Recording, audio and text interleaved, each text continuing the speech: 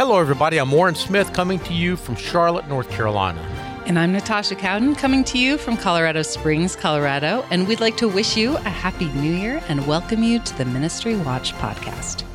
On today's program, the Southern Baptist Convention settles over a sexual abuse lawsuit against its influential leader, Paul Pressler. We'll have some details. Also, right before Christmas, the International House of Prayer in Kansas City officially cut ties with its founder, Mike Bickle. And we have details from Taylor University's $30 million grant from the Lilly Endowment to revitalize its local community. Finally, we unveil our list of the highest paid Christian ministry executives in the nation. We begin today with news that identity theft charges against Memphis pastor Steven Flockhart have been dropped. On December 27, identity theft charges against the Tennessee pastor were dropped, according to reporting from Fox 13 in Memphis, Tennessee. Court records show the prosecutor or plaintiff had decided to abandon the prosecution or lawsuit. That's words from the document that they released against the 901 church pastor, 901 being the area code of Memphis. On November 2nd, Flockhart was arrested on one count of identity theft and one count of theft of merchandise between $2,500 and $10,000. The alleged victim is Mark McCall, and he told Fox 13 that the incident was the absolute worst betrayal of my life, hands down. McCall, who says he was a longtime friend of Flockhart, claimed that Flockhart requested his personal information in order to open a joint credit card so that the church could use it. Recently, though, McCall learned that his credit score had dropped significantly. He then discovered an open credit card through PayPal that had a nearly $6,500 unpaid bill. McCall claimed to have confronted Flockhart about the account and said Flockhart admitted to using McCall's name to open it without his permission. Flockhart is on probation in Georgia for another case related to using another person's name without their permission. County records from Cherokee County, Georgia, which is a northern suburb of Atlanta, shows that Flockhart used the names of church members to sign off on a lease for commercial property without their consent. Now, some of you might know who Flockhart is. In 2012, he was a contestant on both American Idol and NBC's The Voice. However, the church website says that God made it clear that he was supposed to walk away from what could have been a very promising musical career, and that he was supposed to pastor and lead people to advance the gospel of Jesus Christ. He became pastor at 901 Church back in 2018. Our next story involves one of the biggest names of the past half century in the Southern Baptist Convention. The Southern Baptist Convention reached a confidential settlement with Gerald Dwayne Rollins in a lawsuit that he had filed against the denomination in 2017. In the lawsuit, which was supposedly for $1 million filed in Harris County, Texas, Rollins claimed that he was sexually abused by Paul Pressler. He's that prominent name in the SBC. He said that the abuse went on for decades, and it began when he was just 14 years of age.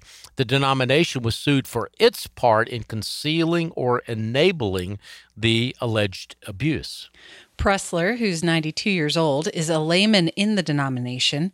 He was influential in the 1970s and 1980s conservative takeover of the SBC. He also served on the SBC's executive committee, and he was also a former appellate judge in Texas. Pressler has since denied these allegations.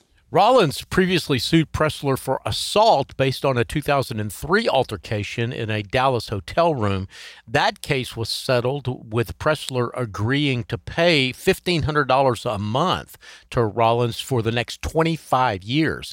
The Southern Baptist Convention and its executive committee confirmed in a statement to the Texas Tribune, who broke this news, that they had entered into a confidential settlement agreement despite being fully prepared to proceed to trial. The trial had been postponed twice already, but was most recently scheduled to begin in February. We also have news in another lawsuit, this one involving radio host Dave Ramsey. Dave Ramsey got news just before Christmas that a federal judge in Tennessee had dismissed a lawsuit that had alleged that the Christian personal finance guru had discriminated against an employee's religion during the COVID-19 pandemic. The employee had also charged that the company had a cult-like work environment. That employee was Brad Amos. Brad Amos claimed in his suit that leaders of the Lampo Group, the parent company of Ramsey's media empire, had misled him before he moved from California to Franklin, Tennessee to work for the company as a video editor. That federal lawsuit was originally filed in 2021. Amos's attorney argued that Amos had been promised a drama-free family work environment. The bosses also told Amos that rumors the company was cult-like were untrue. But once he was hired, Amos clashed with leaders of the company, also known as Ramsey Solutions, largely over its handling of the COVID-19 pandemic. Dave Ramsey was critical of pandemic-related shutdowns and required his employees to come to the company's offices to work at a time when many employers were allowing employees to work from home. Amos's suit was just one of several in recent years challenging the way that Dave Ramsey runs his company. One lawsuit filed by a former employee who alleged that she was fired for identifying as gay was settled in 2022. But a discrimination suit filed by Caitlin O'Connor, who was fired after telling her boss that she was pregnant before she was married, that case is still active. Ramsey Solutions has defended its decision to fire O'Connor by saying that it fires employees who have sex outside of marriage. Let's look at one more story before the break. It's a story of a Montana pastor we reported on last year. He has been accused of sexual abusing minors on a Cheyenne Indian reservation. Yeah, last month, a federal jury convicted a Montana pastor of sexually abusing 3 children while they were staying at his home on the Northern Cheyenne Indian Reservation. A jury found Dean Allen Smith, who's 67 years of age, guilty of aggravated sexual abuse, abuse of sexual conduct by force, and 2 counts of abusive sexual conduct by force and of a child after a 6-day trial that began on December 4th. Smith now faces a maximum of life in prison, a $250,000 fine, and up to 5 years to life of supervised release, if he does ever get out of jail, I should say. The jury acquitted Smith of 1 count of abusive sexual conduct with a child.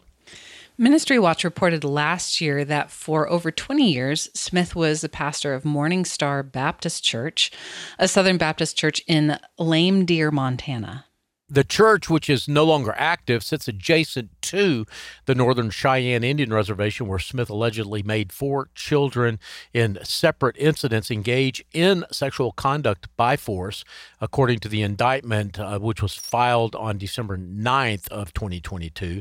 U.S. Attorney Jesse Laslovich accused Smith of leading a double life, one as a pastor and the other as an abuser of children. And he said this, "I'm thrilled the jury held Smith accountable for sexually abusing these victims, and I hope holding him accountable will help the victims start the long road of healing from this trauma that they've suffered."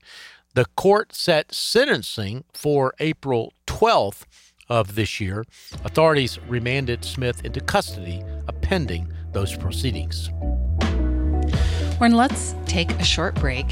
When we return, one church in Michigan has chosen not to support traditional U.S. missionaries, but instead is focusing their efforts on funding Indigenous church leaders around the world. I'm Natasha Cowden, along with my co-host Warren Smith. We'll have that story and much more after this short break. Hey everybody, Warren Smith here, interrupting the podcast with a couple of quick updates regarding MinistryWatch. First of all, we met our year-end goal. If you gave during November and December of 2023, just can't tell you how grateful I am. And also wanted to let you know that our needs go on. So if you did not give we would love to hear from you in January or February with a gift. If you've got any left over after all those Christmas expenditures, we would be grateful. Just go to MinistryWatch.com and hit the donate button at the top of the page.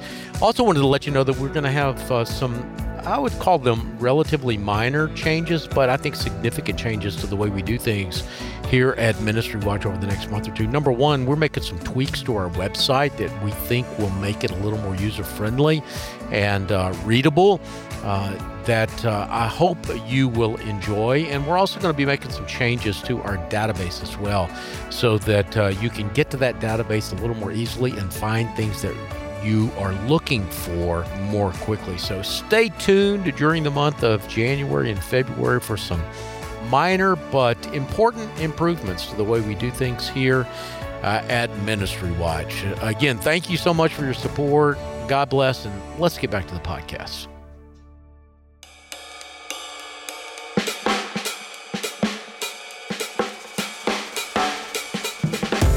Welcome back. I'm Natasha Cowden, along with my co-host Warren Smith, and you're listening to the Ministry Watch podcast.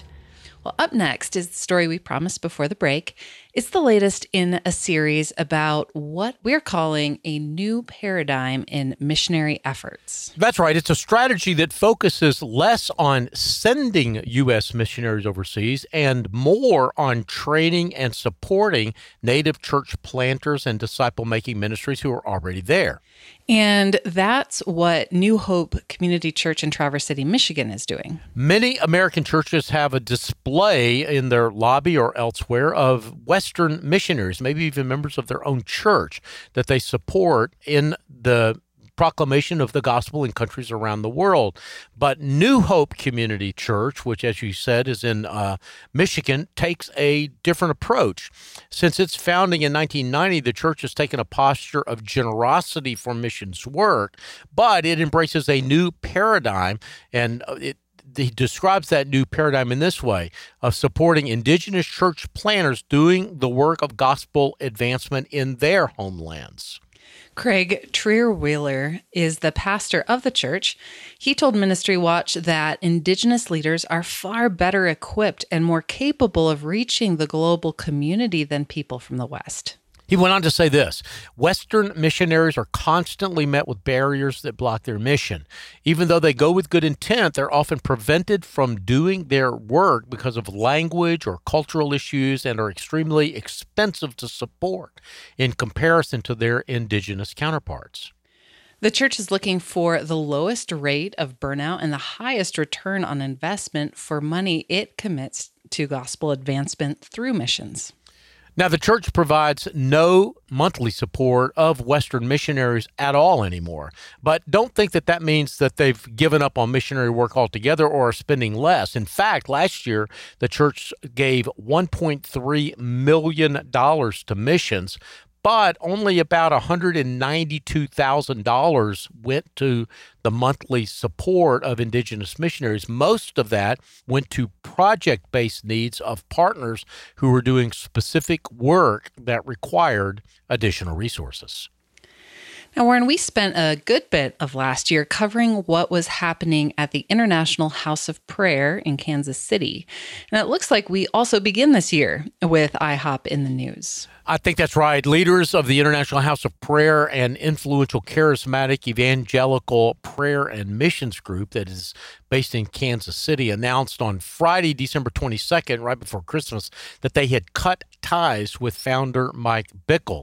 In late October, a group of IHOP KC leaders accused Bickle of a pattern of alleged clergy sexual misconduct. And early in December, Bickle admitted that some past misconduct had occurred, but he also said that many of the allegations against him were false. But IHOP spokesman and crisis management consultant Eric Voltz posted a video on YouTube that suggested otherwise. Volt said that IHOP KC leaders did not have permission to share details about Bickle's alleged misconduct, only saying that an investigation into the allegations against him is currently in process. But he did add this: since taking over management of the crisis, the executive committee has received new information to now confirm a level of inappropriate behavior on the part of Mike Bickle that requires IHOP KC to immediately and formally separate from him. Volt also announced that Stuart Greaves, executive director of IHOP KC, had resigned without giving any reason for why he had done so. Bickle had long been an influential character in charismatic Christian circles, an early leader in the Vineyard movement. He split with that group in the 1990s over theology and clashes with its founder, John Wimber, among other leaders. Bickle is perhaps best known for founding IHOP, which began holding round-the-clock 24/7 prayer meetings in 1999 and then later became a missionary movement.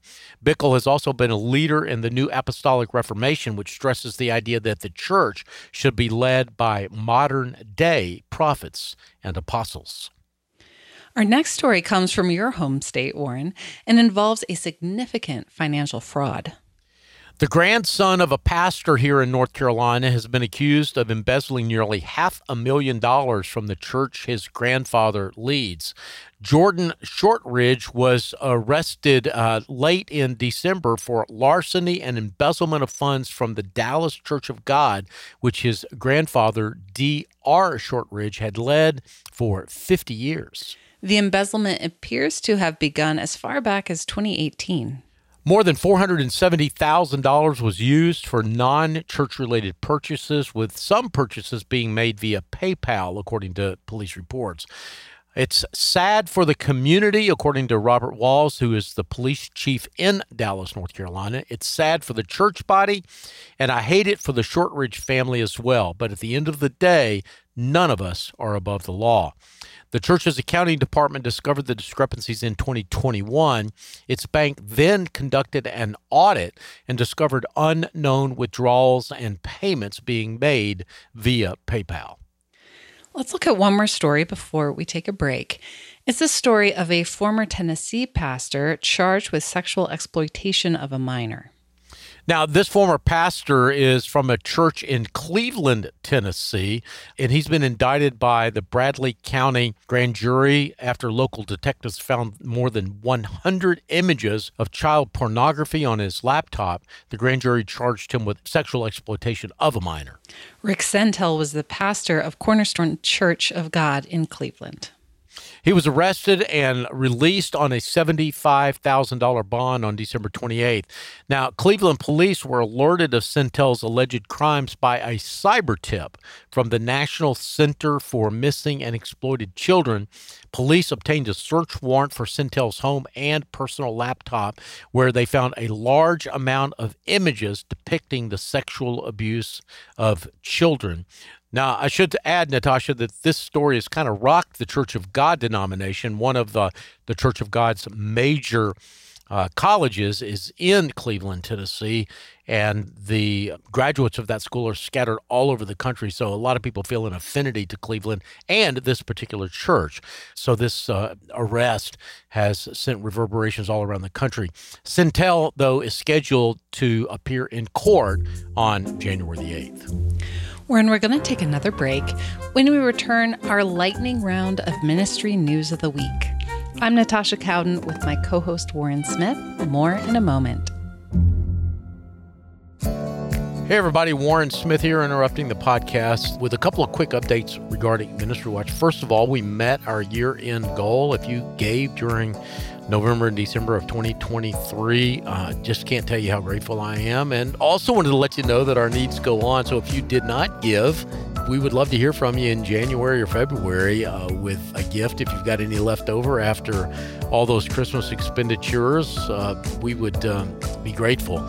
Just go to MinistryWatch.com and hit the donate button at the top of the page.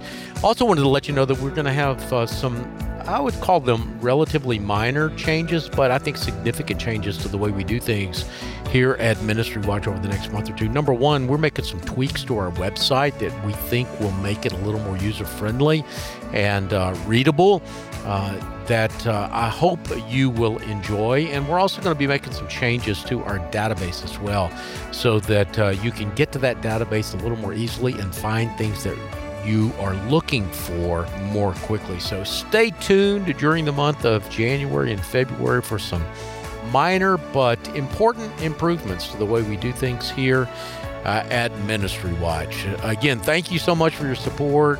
God bless, and let's get back to the podcast.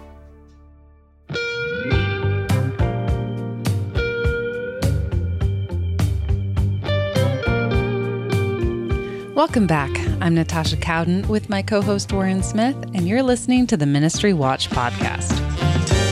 We like to use this last segment as a sort of lightning round of shorter news briefs. What do you have first? Taylor University is a leading evangelical institution. It's about an hour northeast of Indianapolis, and it received a $30 million grant recently to bolster local infrastructure. The university announced that grant on Tuesday, January 2nd, just a few days ago. This grant, which is the largest in the university's history, is funded by the Lilly Endowment as part of its College and Community Collaboration Initiative. Funded in part by the grant, Taylor University's Main Street Mile initiative will create dining, retail, and startup space in downtown Upland and will expand the town library. On the campus side of town, the initiative will also build a residential development for those 55 and older, a college inn, and additional long-term visitor housing. The main street connecting the campus and downtown will be repaved and will feature expanded sidewalks and enhanced lighting, sort of connecting the two towns a little bit more elegantly, you might say. We believe that Taylor and Upland have the potential to become a national model for how a small university can be engaged with its community and how they can work together for significant economic and community development. Those are the words of Michael Lindsay. Michael Lindsay is the relatively new president of Taylor. He recalled Jeremiah 29, which Lindsay said is a verse that reminds us that we're to seek the peace and prosperity of the city to which you have been carried, because if it prospers, you too will prosper. And there's news in the Christian publishing world.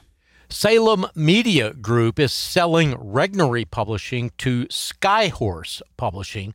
The companies did not announce the terms of the sale. Regnery is a conservative publisher that was founded in 1947 amid the Cold War, though, that now publishes books on both the culture war and wokeness, in addition to religious and conservative books.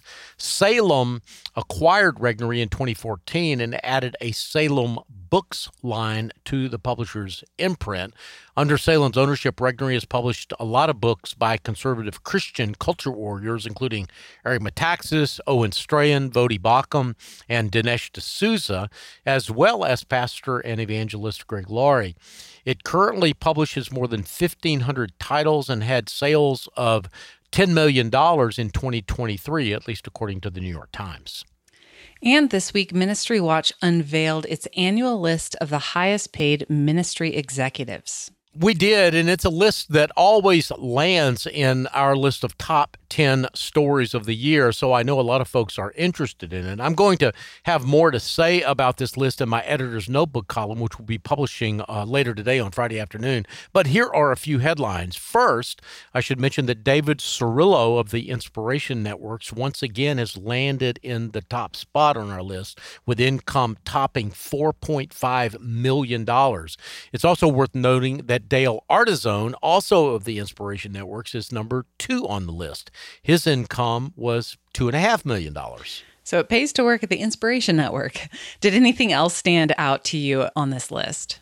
Yeah, it did. Inspiration Networks, of course, as we just said, kind of topped the list of having the most executives on our list this year, but also YMCA of the USA, EMF, which is short for the Educational Media Foundation. Now, a lot of people might better know them as the K-Love Radio Network, and the American Center for Law and Justice. Those four ministries have a combined total of more than 25 or a quarter of all the executives on our top 100 list.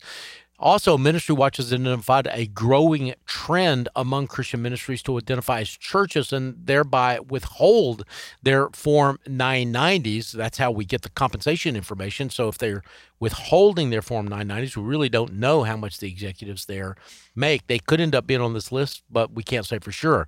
Among the MinistryWatch 1000 ministries that have chosen to withhold their Form 990s are Cru, formerly known as Campus Crusade for Christ, the Navigators, Gideon's International, the Willow Creek Association, which is now called the Global Leadership Network, the Billy Graham Evangelistic Association, Joyce Meyer Ministries, Denison Forum, and Ethnos 360 New Tribes Mission. Now, MinistryWatch has gone on record repeatedly, and we do so again here, with our view that withholding Form 990s is both an unwise and an unbiblical practice. You can read more about why we think so by going to the show notes for today's program, and I've got a link to our position statement there. And the compensation list is not the only list we published in the past week. Well, the year end brings with it a lot of looking back on the year gone by, and we do a bit of that here at MinistryWatch too. So in the past week, we've published our top 25 stories of 2023. And as I've already mentioned, last year's compensation list ended up on that list of top 25. We also in December published the deaths of notable Christian and ministry leaders for the year. That's a column that I put together myself from the reporting that we've done throughout the year. And it's, obviously, death is not a good thing, but looking back on the godly men and women that are on that list actually can be sort of encouraging. And I recommend that our listeners check it out. And, of course, we monthly do our top 10 stories of the month, and we published just yesterday our top 10 stories of December. Again, find all of these lists by going to the Ministry Watch website. And who did we highlight in our Ministries Spotlight this week? Yeah, Rod Pitzer didn't take a break, and we're grateful for that. He went ahead and published our weekly ministry spotlight, and this week it happens to be Redeemer City to City. Redeemer City to City began in 2008 as the church planting ministry founded by Tim Keller and Redeemer Presbyterian Church. It focuses on the largest and most recognizable cities around the world, including New York, Johannesburg, Mumbai, London, Sao Paulo. But the list has grown from there. In fact, now there are hundreds of cities on the city-to-city list. They founded 1,600 plus churches and trained over 100,000 leaders. After Tim Keller transitioned out of his position as the senior pastor of Redeemer Presbyterian Church in New York, he continued to lead Redeemer City to City until May of last year when he passed away at the age of 72. Redeemer City to City had 2022 revenues of $27 million and a donor confidence score of 81, which means that you can give with confidence. Now, do you have any final thoughts before we go today? Well, as I said before, this has been a crucial time of year for Christian ministries, including MinistryWatch, when it comes to fundraising. We needed to raise about a quarter of our budget, or $117,000, during the months of November and December.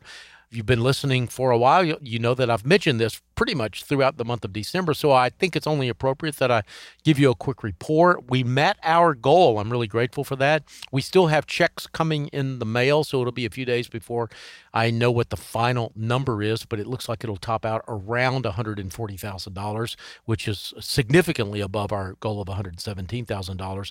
And that's why I would be remiss if I didn't say thank you. I can't tell you how grateful I am for it. Years ago, just weeks after I took over at MinistryWatch in October of 2019, we set a year-end goal of just $15,000 and weren't sure we were going to make that. So to see how we've grown over the past 4 years has been really humbling and gratifying. I'm grateful to God and to you if you listen, read, and financially support our work. Thank you. The producers for today's program are Rich Roszel and Jeff McIntosh. We get database and other technical support from Stephen DuBarry, Rod Pitzer, and Casey Sudduth. Writers who contributed to today's program include Kim Roberts, Bob Smietana, Jessica Eturralde, Daniel Ritchie, Steve Rabey, Kathryn Post, Rod Pitzer, and Dee Warren. I'm Natasha Cowden in Colorado Springs, Colorado. And I'm Warren Smith, wishing you a Happy New Year from Charlotte, North Carolina. And you've been listening to the Ministry Watch podcast. Until next time, may God bless you.